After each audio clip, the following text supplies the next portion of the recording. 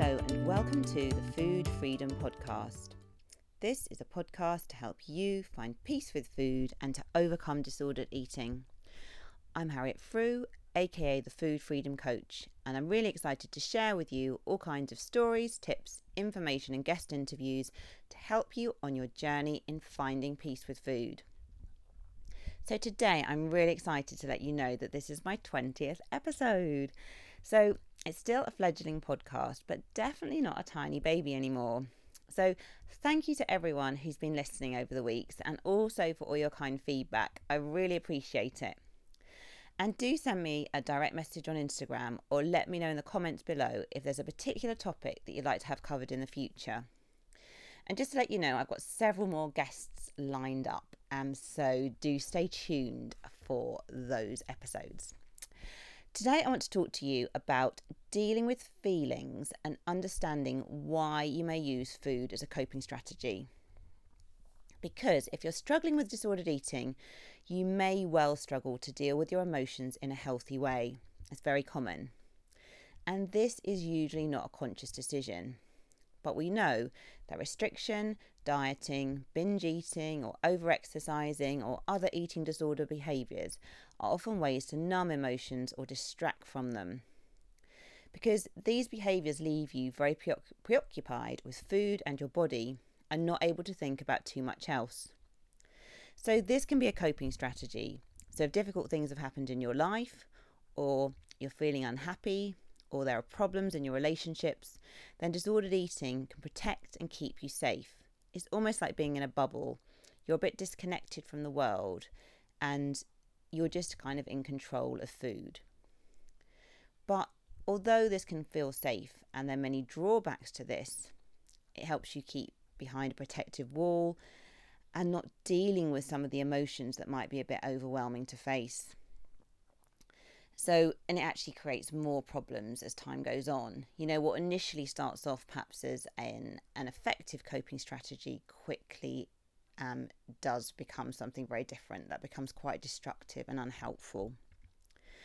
So I want to stress that using disordered eating to cope is often really unconscious. And you might become adept at distracting or avoiding from feeling your feelings and you don't even realise you're doing it. And there might be some reasons for this. So possibly you may not have had the support early in life or around a stressful time that you were going through to help you process feelings in a healthy way. And this isn't to blame caregivers because sometimes life is just very stressful and there's so much going on and people just can't be as emotionally available as we need them to be.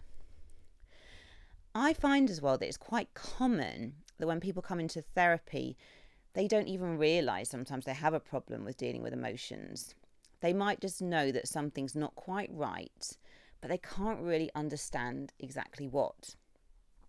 So I think as well it's quite common that you have the assumption that underneath an eating disorder is deep trauma or a really dramatic event. And of course this is certainly true for some people. However, it's actually much more common that it's more the drip impact of various factors over the years, which adds up to creating problems. And it might be things that don't seem like a particularly big deal at face value, but these factors are actually a big deal when you add them all together. So if from very young you weren't able to talk openly about how you were feeling, maybe in your family, because maybe there wasn't an adult around who could listen to help you name your feeling and also guide you in soothing it, then you can't expect this is going to come naturally. And it's worth saying as well that you can come from a really kind and loving family who showed you a lot of care and love.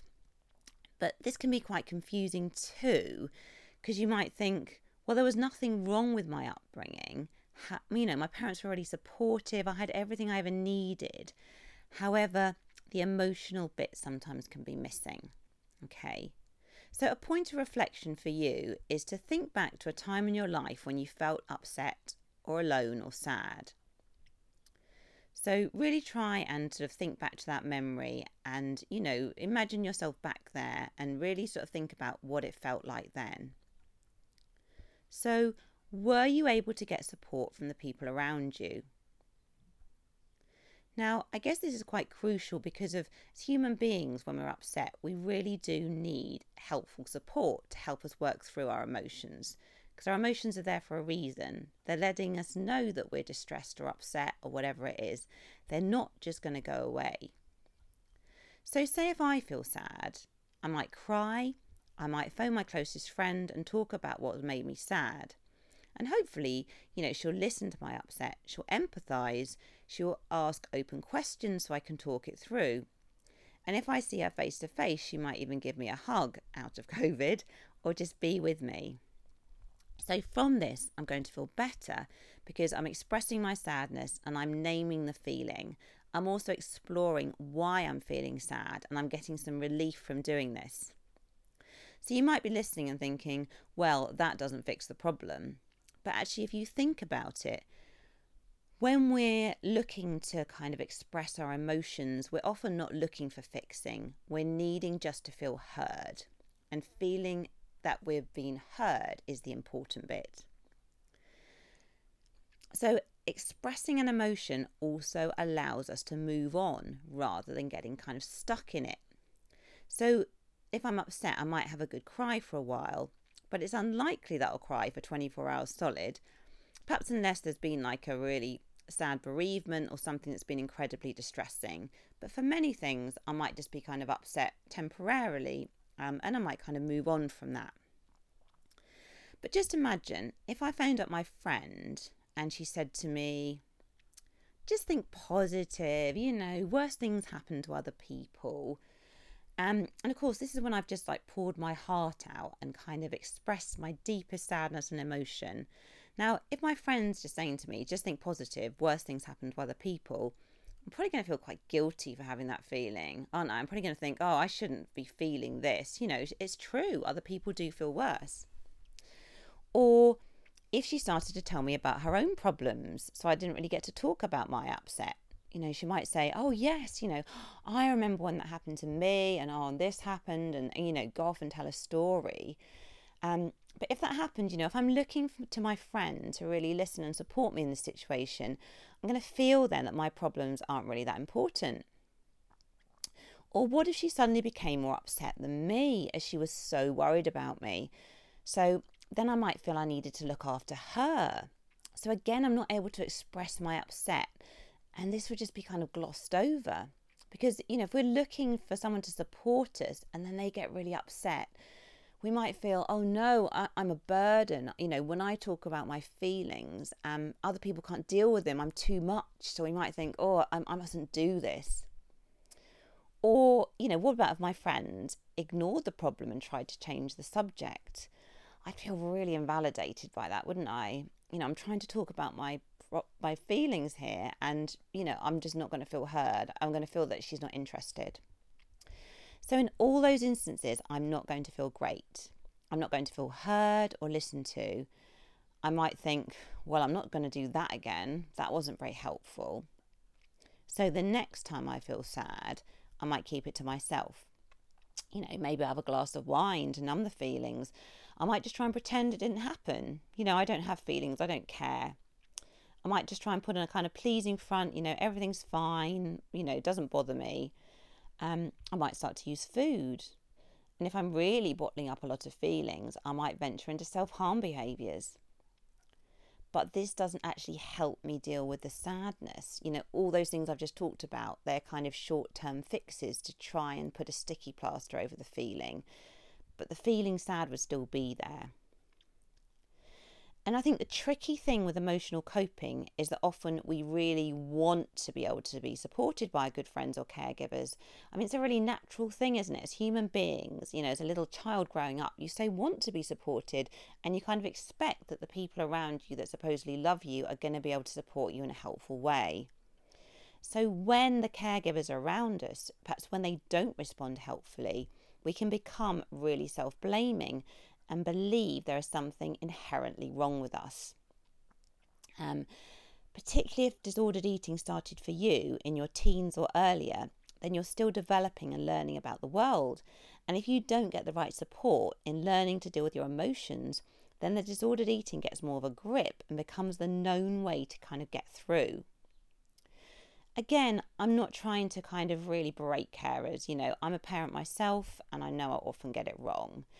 And, I think in the main, carers are often doing the best they can. That's not true in all cases, but I think in the majority of cases, people are doing the best they can.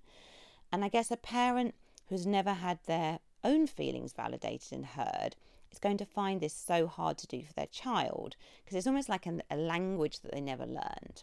Okay, so they don't even realise perhaps that they're not doing it. But the good news is you can learn to develop a healthy relationship with your emotions. And if you feel a long way off from this, where you'd like to be at the moment, you might need to have some therapy because if you've been bottling up emotions for years, when you first start to take the lid off those emotions, it might feel all a bit overwhelming to deal with on your own. So it can be really helpful to get some support in doing that. Because I guess in therapy, hopefully in most cases, your therapist is going to be someone who offers you a safe space and time where you can actually start to begin to think about your feelings, express your feelings, and do this openly, where in a way you're with someone who's going to listen to you, who's not going to judge you, and is going to let you bring all the feelings. And that's sometimes quite hard to do with the people closest to us in our lives, because sometimes they can just be a bit too close and they want to be helpful, but they're just too close to be able to be helpful. But day to day as well, you can begin this journey yourself. So one of the things to be able to start to feel your emotions a bit more is to start to slow down a bit, because often people that are very good at avoiding their emotions are constantly busy and doing. So in a way, they don't get a chance to feel. And that could be through like disordered eating or over-exercising or binging, but it could be through overwork or other things as well, other things that we can use to numb or distract from our feelings. So one way to help with this as well is you could start to do a journal. Just write down anything that comes out of your mind. Really, just get it down onto paper. Thoughts and feelings, just get it out. If you have someone close to you who's a really good friend and who's a good listener, you could talk to that friend as well. And hopefully as well, with our friendships, that can be a bit of a two-way process. If you find someone who's if you've got a really good friend, hopefully sometimes you can listen to them and sometimes they can listen to you. And that's a kind of reciprocal support.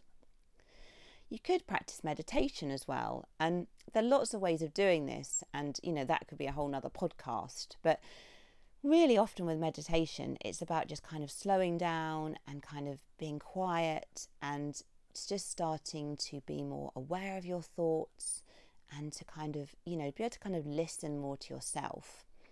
And if you find the idea of sort of traditional meditation quite challenging, sometimes even just kind of going for a walk or having some quiet time or having a pause in your day can be a really good time to be able to do that. So you might feel really scared about touching base with your emotions a bit more. You might worry that your emotions will be overwhelming or too much. Now, if you bottled up your emotions for a long time, you might experience more of an outpouring to begin with. I remember myself crying a lot in my own therapy to begin with. I remember really not liking it at the time. It felt really uncomfortable, really kind of overwhelming, almost like, am I going to feel like this forever?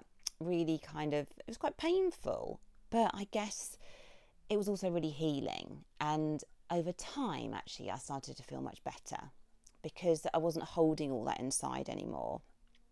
So it's healthy, though, to let our emotions out. Keeping them locked away is not beneficial. And once you release emotions more healthily, they don't tend to build up into these massive volcanoes waiting to erupt. They tend to ebb and flow in a much more manageable way. And interestingly, allowing yourself to experience more sadness and upset and anger and negativity also allows you to experience more joy, happiness and excitement. Because when you cut off from your emotions, it leaves you emotionally numb. So you tend to be a bit numb from everything. So have a ponder. How do you deal with your feelings? Have a think about why this might be so. Reflect on your early relationships and how people around you responded to your feelings. And think about how you can begin to develop a healthier relationship with your feelings going forward.